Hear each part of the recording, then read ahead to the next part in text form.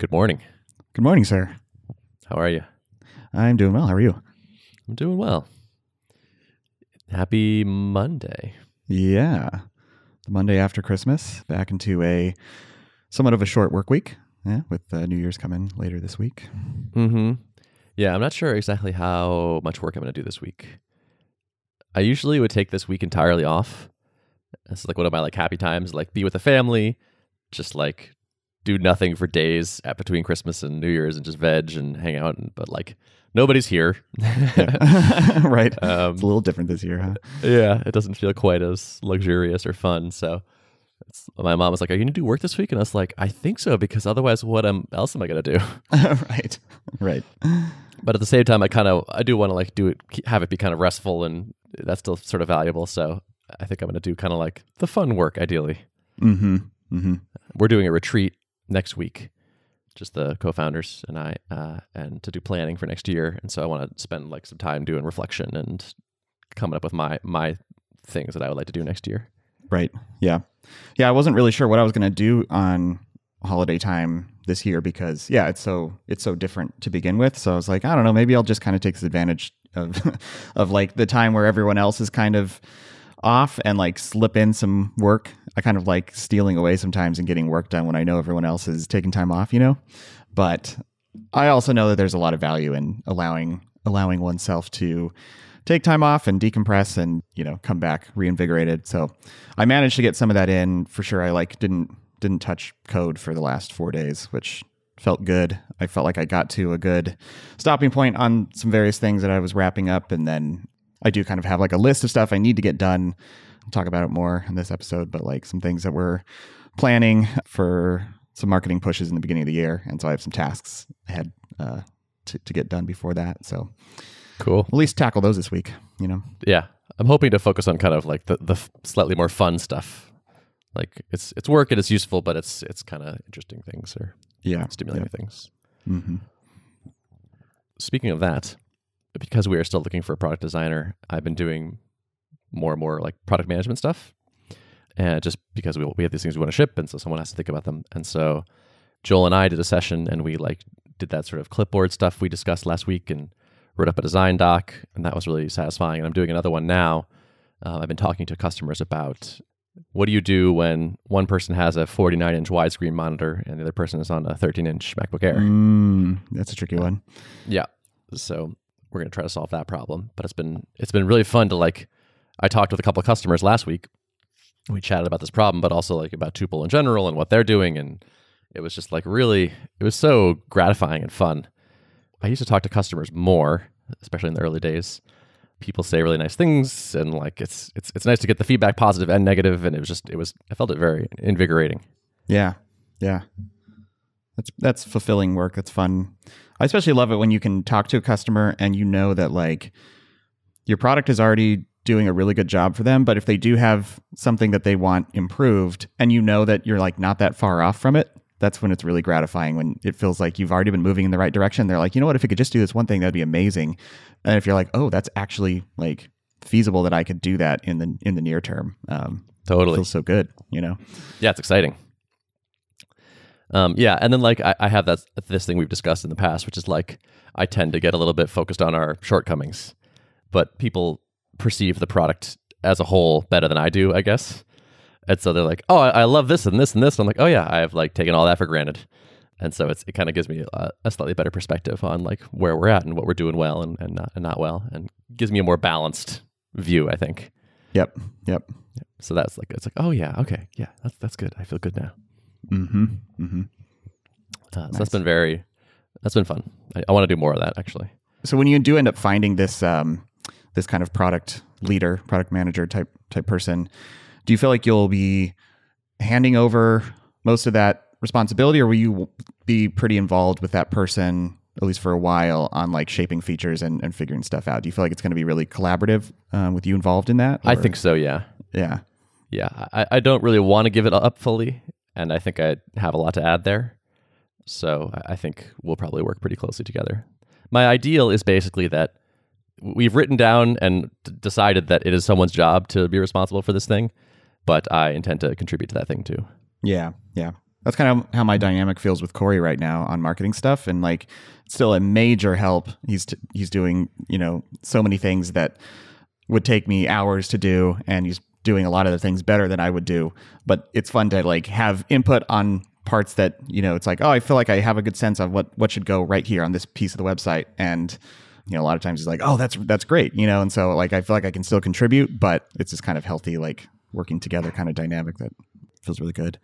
That's awesome. Yeah. Sounds like you're glad you did that. Yeah. Somebody Yeah. on. Very much so. Yeah. I have this thing where it's like, I feel like it's, when you're doing, so like we have slightly different markets, I think, but like marketing for developers to me feels like it's kind of a special skill where it's like, yeah, it is marketing in the sense that it's still, you're still trying to get yourself in front of people, but it feels like there's like a little bit more natural resistance to it. You have to be like a little bit more savvy about it, perhaps. And so like I have not quite a mental block, but I have this, or like I guess I just have this like higher bar in my head for like, if we were going to hire a marketing person, I almost would like want them to be a developer, I think, themselves, or like a maybe like dev evangelist is kind of the right thing, or like maybe marketing for us is like making content for programmers. I feel like it's kind of the gist of it. I think that's a good realization. Like, I don't know. I think most companies that are really good at marketing, like this is a very common example, but like Basecamp, right? Like they claim to never actually do marketing in the traditional sense of what a lot of us think of as marketing, and yet they're master marketers, like in the way that they put things out in the world and generate interest in the things that they're working on.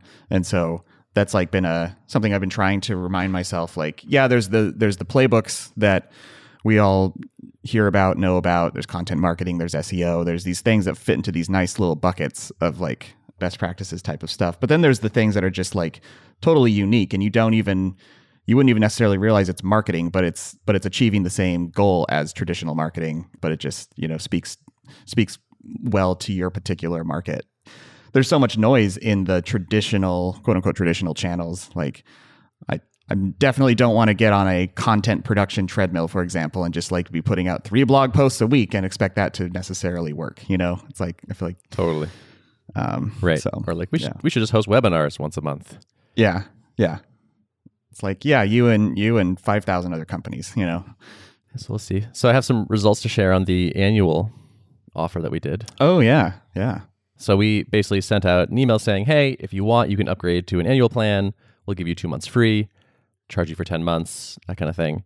And like basically a one-click button to do it. The conversion rate for us was about 4% so far, which is actually a touch lower than I was expecting. Tuple is like kind of expensive, so it's, we are talking like hundreds or thousands of dollars. So it's still like meaningful. You can still see it in the revenue chart. It was like we had a couple good days. It was like, ooh, wow, that's kind of a nice number. But uptake was not super high, although it is kind of still trickling in. So I'm not sure where it'll end up finally. And we only did send one email, and it also is not quite the end of the year yet. So I wouldn't be surprised to see more coming in.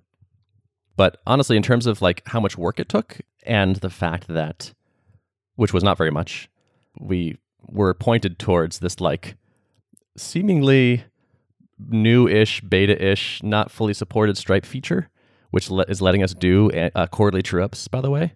There's like this like invoice frequency thing. I forget the exact name, but there's like basically a setting you can put on subscriptions and say like, okay, every 3 months, charge for any pending invoice items that are out there.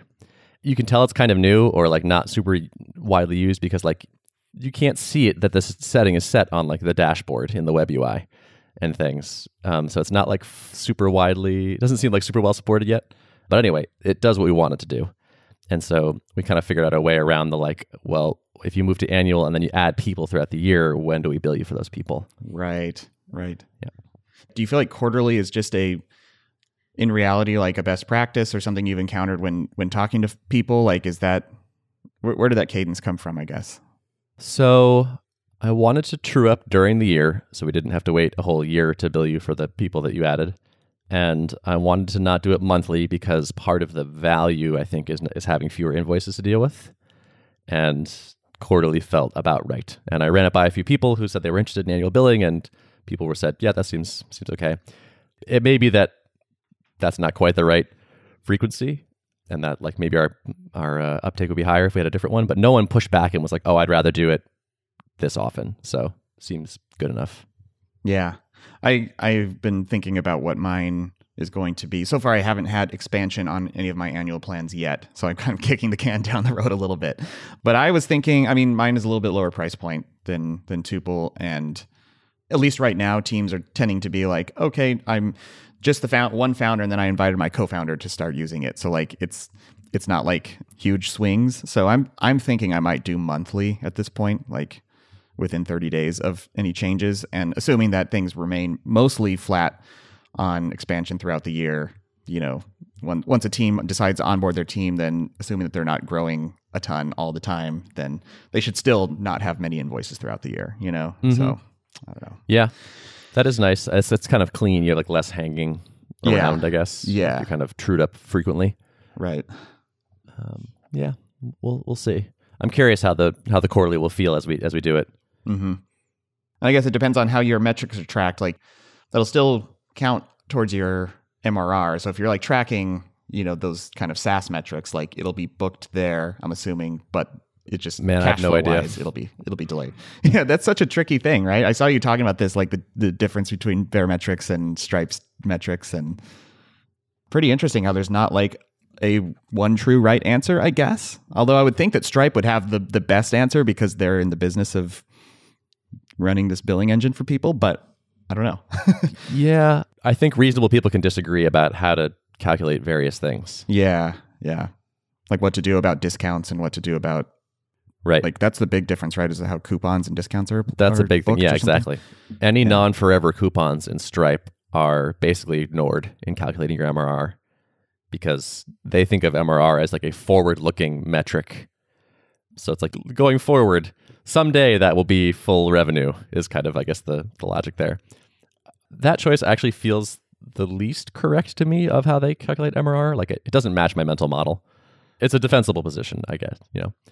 Like with this thing we're doing, like with these quarterly true-ups, it's like, okay, we know we're going to bill for this thing in 3 months. Do we bump the MRR now? Do we bump it when you charge for it? It's tricky. Yeah. It's tricky even calling like an annual subscription part of monthly recurring because it's on a different loop now. And similarly, a lot of people like to talk about their ARR when they just have MRR, and it's like, well, MRR is not annual recurring either. So right, exactly. Yeah. And there's sort of like this, there's a divide between like, there's this sort of like notional monthly recurring revenue number that you can sort of put together. It doesn't match what your net revenue is going to be in a month though, for a bunch of reasons. And so I think that's kind of where Stripe is like, okay, well, like, yes, if you have a discount on a thing, the net revenue is not the same as the MRR, but that's already true. MRR is already this kind of sort of fictional-ish. It's an accounting type of metric. You know, a lot of things in accounting don't fully align either if you start taking into account like payables, receivables, like assets, depreciation. Like it feels kind of in that vein where like, well, what is depreciation in the accounting sense? Well, it's like a technical way to shift around how assets degrade over time or whatever, but like it doesn't actually relate to the money in the bank, you know? So, yes, exactly. Yeah. Yeah. So yeah, I don't know how we'll see how the various metrics providers we use account for this. Well, I like Profitwell because they always show me a higher MRR number than Stripe does. I think it's because I think they keep, which this is probably actually not. It's probably slightly inflated. I think what they do when someone cancels, the MRR stays in your MRR count until the actual churn happens. So if they're active towards end of period, it stays in the number until that officially cancels. And I think Stripe removes it right away. Mm-hmm. So that would make sense. You know, so if at any given time I have like 2 customers churning that will churn in the next 30 days, they stay in my MRR number in Profitwell, but not in Stripe. So yes. Well, the correct number is definitely whichever is higher. Yeah, that's what I go with, you know? Yeah. Yeah, absolutely. Whoever gives me the best news is my preferred provider. Yes. So the other day I tweeted about asking if people would be interested in a paid support group to develop a habit of like 10 minutes of meditation a day and 10 minutes of mobility work in the evenings. And I got a bunch of DMs from that message. And I started responding and talking to people. And was kind of doing like a little bit of customer development and like plotting out how I would do this and all this. And like, I like stopped. I basically was like doing a little side hustle thing for fun. And then I like sort of stopped and was like, okay, if I get this many people at like what I think sounds like a reasonable price point, that's going to be this many dollars. And then I'm like committed for the month to do this thing. And I was like, I don't know if this is worth it. And I'm in sort of this weird position, and it's a great position. And like, I'm just going to say this, even though it's like sounds kind of ridiculous, but it's like Tuple is doing really well. And so it's harder for me to get excited about other little things. I'm sensitive to this idea sounding like overly privileged or something, but it's like I do have this conflict where I have this tendency where like I like to do new things. I also like learn from starting side projects, and like a lot of the knowledge that I have for Tuple is because of the other things I've started. So I kind of want to continue that habit because it's like an experiment, like it's like a testing ground. I can try new things and I can test new things, but at the same time, I sort of like the entrepreneur person in me or something, or the money person in me is like, well, like what's the potential revenue here? And then it's like, okay, it's sort of not interesting from that perspective. Well, so my question is, I totally understand, that feeling, and I wonder if it would be possible for you to put a different success metric on it than revenue. Would that trick your brain into thinking of it as like, this is not, if I compare this to Tuple, it's going to always lose in my mind and feel like, not that interesting. But I mean, there's other benefits to that. You're building, helping other people, building community, whatever other intangibles you're getting out of it. So can you put some KPIs on that to motivate your. So I had that same thought, which is like, okay, if it's maybe don't do it for the revenue. And so it's like, okay, well, do I want to do it for free? Like, would that help kind of mentally? Like if I was just like, because, so here's how it started. I was like, I wish I were meditating and mobilizing every day. I should get a support group going. Oh, that could be a fun business. Oh, what would that look like? And then I kind of went down the like, how do you turn this into a paid product? Because, that's what I do.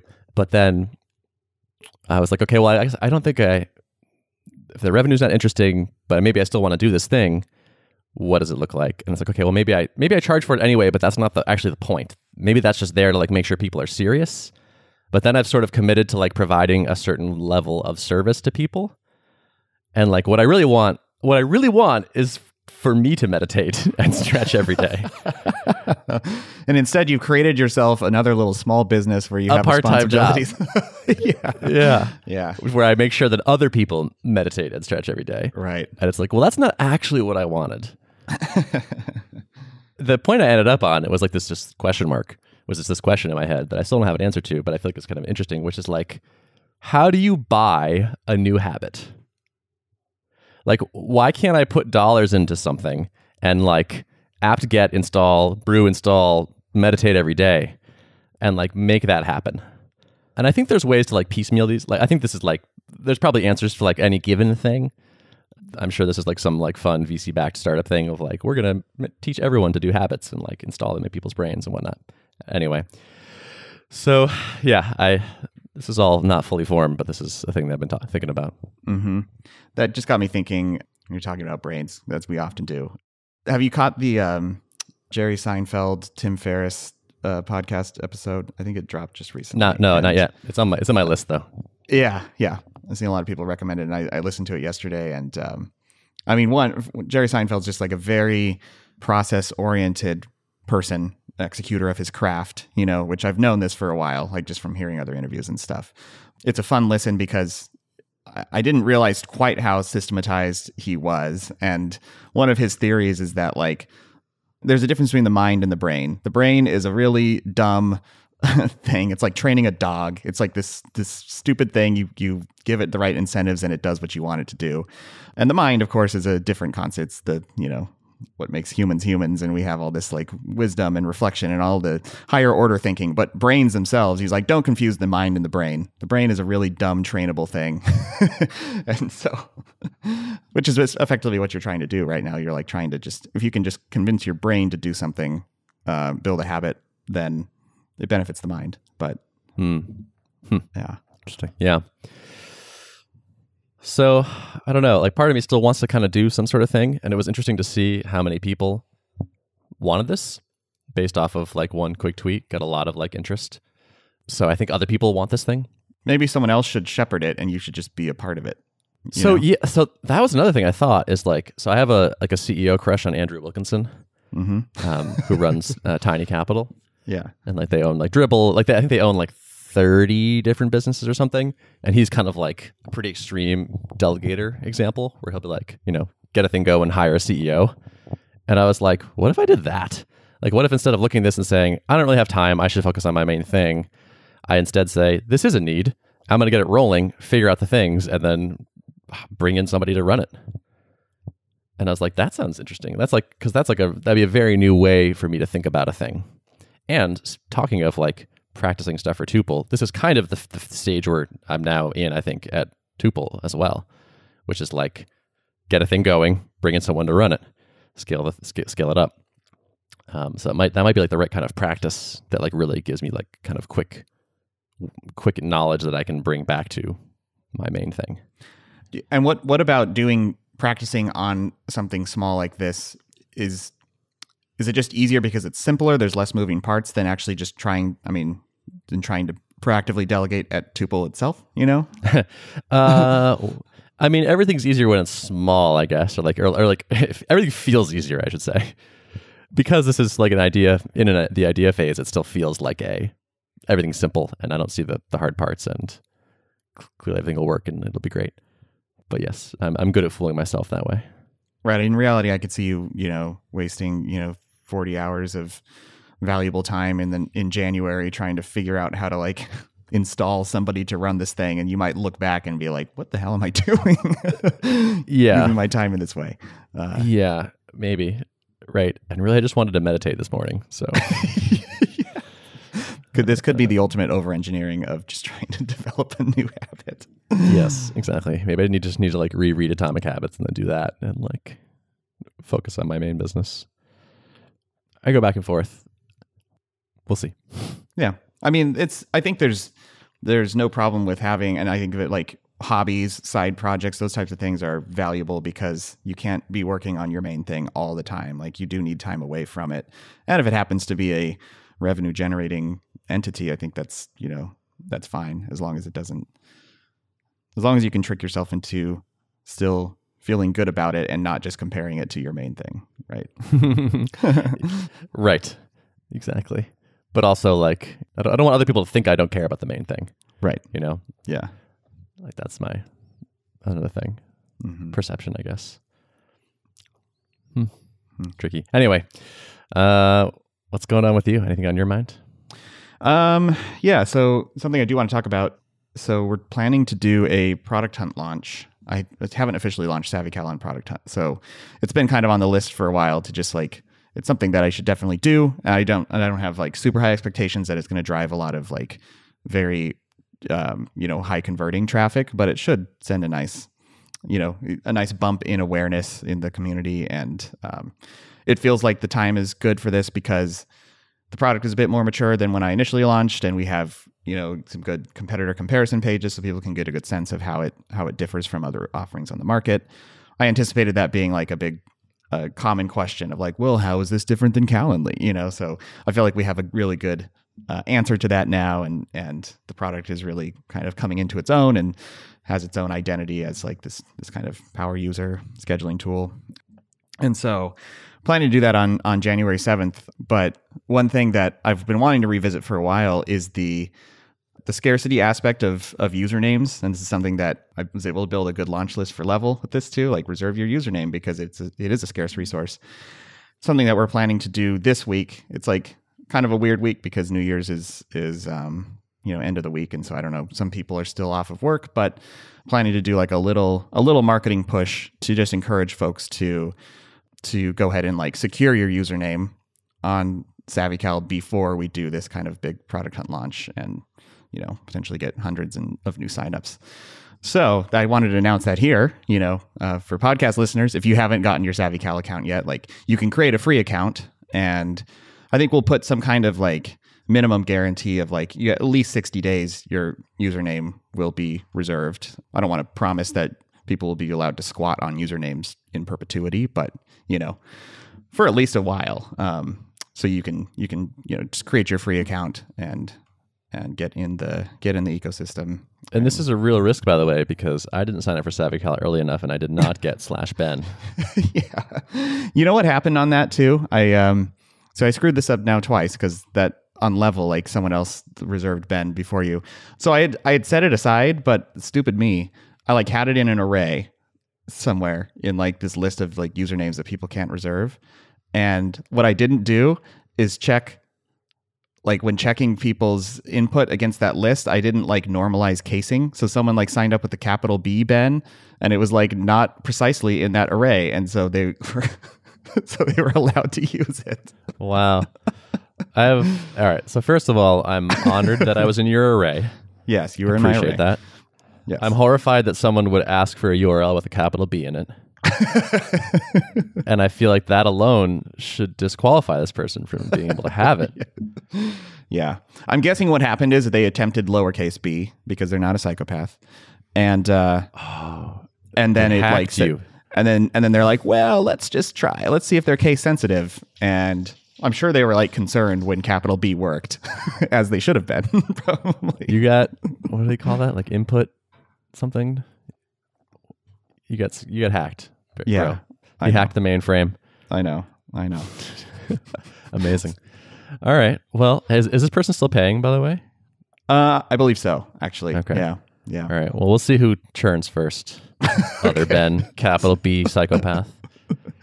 Sounds good. Yeah. I'll as soon as if it becomes available, I'll let you know. Yeah. I'm using capital B. I feel like when I upgraded to annual, I should have been able to push steal? him out of that. Yeah. Oh, interesting.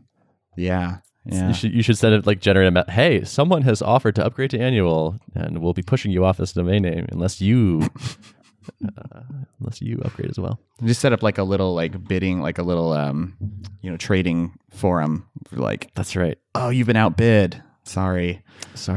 Yeah. Why aren't there more auctions in the world? Yeah. So, anyway, reserve your username. Before Product Hunt. That's the message here. Don't be lowercase b Ben, and get your names. Oh, I want to report on my annual. I did an annual push similar to you, and Corey had this idea. I was going to code up like on the billing page a one-click upgrade to annual button, and so I was originally like, oh, that shouldn't be too hard, but it was going to be like a couple hours of work, and so being scrappy, we decided to instead just say like, if you want to upgrade, just hit reply and let me know, and I'll do it for you. And I think that actually like. That's even more convenient than having someone click through to an interface in some sense. Like it's like, oh, all you have to, you're right there in the context of your inbox, so just reply and you don't even have to do anything. Yeah. So we were going to do that as well, and then the reason we decided to, so we had two reasons for doing it. One was having built that page, we can now send people to it in the future, which is nice. And then also, I really wanted people to know how much they were going to get charged, like before they said, I'm interested. Because that's always that's of course your first question, right? And we have like a bunch of users with like different numbers of users, like teams vary in size a lot. So we wanted to be able to give, and like also you might have random discounts applied to your subscription already if you are a part of a certain cohort or something. So yeah, we built it out. Yeah, I think I benefited from the fact that like most people are single player mode on SavvyCal right now, and a lot fewer. Just fewer customers in general, so things are simpler to deal with. And I figured even if there were questions like that, at most I'd be fielding, a couple hundred questions instead of like 1,000 questions or something. So yeah. And I respect the simplicity of what you did there. I think that was legit. Smart. Yep. So yeah, it converted pretty well. I mean, this is not. I wouldn't expect this in going into the future as customer base grows, but like we were able to convert 20% of customers over to annual. 20%. Nice. Yeah. Bro, I told you. Yeah, I know. You did. And it's funny, it's hilarious. Like legitimately, I think 4 people emailed back and said, glad to hear you're listening to Ben's advice. Oh, that's great. That was, I was like, yeah. Cool. Nice. All right. Well, I'll take my standard cut. Yeah. Let's see. More metrics reporting. Trials. So I have about a month of trial data now. And so far, we're converting at like a 75% rate. That's absurd. It's credit card on file. Again, still absurd. Yeah, this will probably go down over time as trial volume increases, but very, very pleased with that. It almost makes me wonder, when it's that high, like this indicates that most people, a majority of people signing up for a trial intended to convert anyways, and so was a trial even necessary? But I don't know how to really like scientifically test this well, like Yeah. that feels like a hard thing. Before you didn't have a trial, right? Right. You just had to pay to get. You had to pay right away in order to activate. Like you could still sign up for free, but to activate a link, it was pay right away. And now you can kick off a 7-day trial, credit card on file. So, I mean, it's like so many things are changing all the time. Like the marketing's continuing to evolve. We're getting, more opening up different traffic channels. So it's like all these variables have changed. And so even if I like took the trial away in January and tested it, like a bunch of the variables have changed. So I don't really know how to tell whether it's, I don't know. I wouldn't worry about it. Like it feels like if it were like a month-long trial and you were like deferring revenue for a long time, like giving a lot of free service, that'd be one thing. But 7 days, it feels right. Giving people like a taste of it feels like the right thing to me. Yeah. So I guess I would just feel happy. I'm in that like kind of honeymoon phase where most people signing up are like probably fans of yours, or like know they want it, and just do other things. Yeah. This is cool. One of our customers is Mail Brew. One of the co-founders has been blogging quite a bit, and I think he's been like continuing to get on the front page of Hacker News, which is good, cool for him to. He's like unlocking kind of the strategy of like writing things that tend to get lift over there, which more power to him. Hacker News is such a challenging community at times, I think.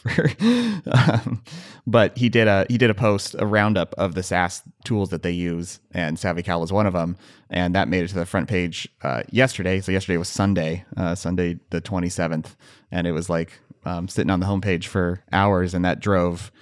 I think we're at like 60 free signups at this point, just from that post. Nice. Yeah, which is when you say free signups, are those trials or something else? No, not trials, just registrations for the product. And I think so far, 2 of those have started a trial. So what is I guess I don't understand what the funnel looks like then. Well, you sign up for free to SavvyCal. You create your account, basically authenticate your Google thing, and then you can play around with the product, but you don't have to start your trial right away. You start your trial as soon as you want to activate a link. So you can defer starting your trial. Yeah, it doesn't start automatically. Gotcha. Okay. Yep. So you can look around and see what's going, like kick the tires. Yep. And then you'll start to receive lifecycle emails, and I'll kind of nurture and nudge you to start your trial and stuff. But that's nice. Good to see. Nice exposure. Definitely lower converting traffic, but kind of I feel like a foreshadow of what Product Hunt might be like. So. Yeah. Cool. Well, that's the best. I mean, that was so thrilling for us. Like when we started seeing people talking about us. Mm-hmm. Yeah. If you make good software, people like to talk about it, which is really nice. Yeah. That's still basically our marketing strategy. Mm-hmm. Right. Just doing things that encourage word of mouth to occur. I mean, it's always dangerous to say that word of mouth is a strategy in and of itself, but the things that you do to cause word of mouth spreading to happen, that's a strategy, which, Yep. And I don't think this is like the optimal thing we should be doing for what it's worth. Really? Well, I mean, I think it's a good component, but to me, like people talk about us and like our inbound is good enough is not like a impressive or optimal marketing approach. This is one on my list of things to think about and potentially prioritize for next year. It's not like super like scalable and repeatable, right? It's like something that's kind of a bit outside of your control, I guess. Yeah, exactly that. And then also to me, it's like it's leaving stuff on the table where it's like, well, if we were also doing more deliberate marketing on top of having a good product that's worth talking about, we could be doing a lot better. Cool. The word of mouth, it's starting. Yeah, no, so that's really good to see. And I was listening to Out of Beta, and Matt was saying something about you're in the mastermind with those two, those guys. Yes. Yep. And he was like referring to you as like an MRR monster or something. Like you're You're winning the T-Rex. MRR growth rate or something. Yeah, we now have a meme where we just we post our numbers in there periodically and just share gifs of T-Rexes. Because yeah, we're in a little friendly gentleman's race to a million. So Okay. no big deal. $1 million ARR. Yeah. Yep. Nice. Yeah. Cool. Business. It's fun when it works. You have to make it fun. That's You gotta make it important. fun. It's important to make it fun. Yeah. Got to. It's been really useful to me.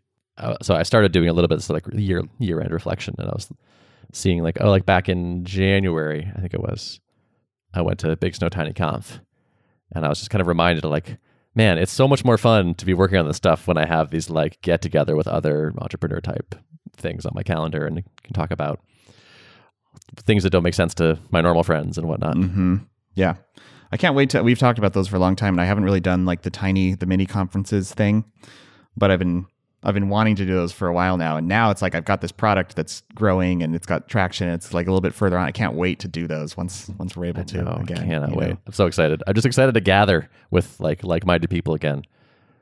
I've been fantasizing about like going back to MicroConf. Just like, it's so fun to show up and see all the friends and talk about catch up on everything and just talk shop incessantly. Yeah. It's going to be great. Yeah. Be around your fellow obsessives. Mm-hmm. Mm-hmm. Well, it's looking promising. 2021, I'm full on optimistic, I have to say. I think it's going to be an awesome year. It feels like there's a spring that's been being compressed for like, a year or so. And like, there's going to be these like, this release, and it's going to be awesome. Yeah. Pace of progress is good on turning things around. And I think, there's a lot of pent up demand for people to kind of, I think it's going to be a renewed appreciation for things that maybe we had lost appreciation for, like these gatherings, for example. And so, yep, totally. Yeah. Well, okay. Anything else you want to talk about? I think that's good for now. I've got more things, but we will record later this week. So yes. So we'll do our year-end recap later, and it'll probably come out first week of January, I guess. Yep. Cool. All right. Notes of the show? Notes of the show can be found at artofproductpodcast.com. Thanks for listening. See ya.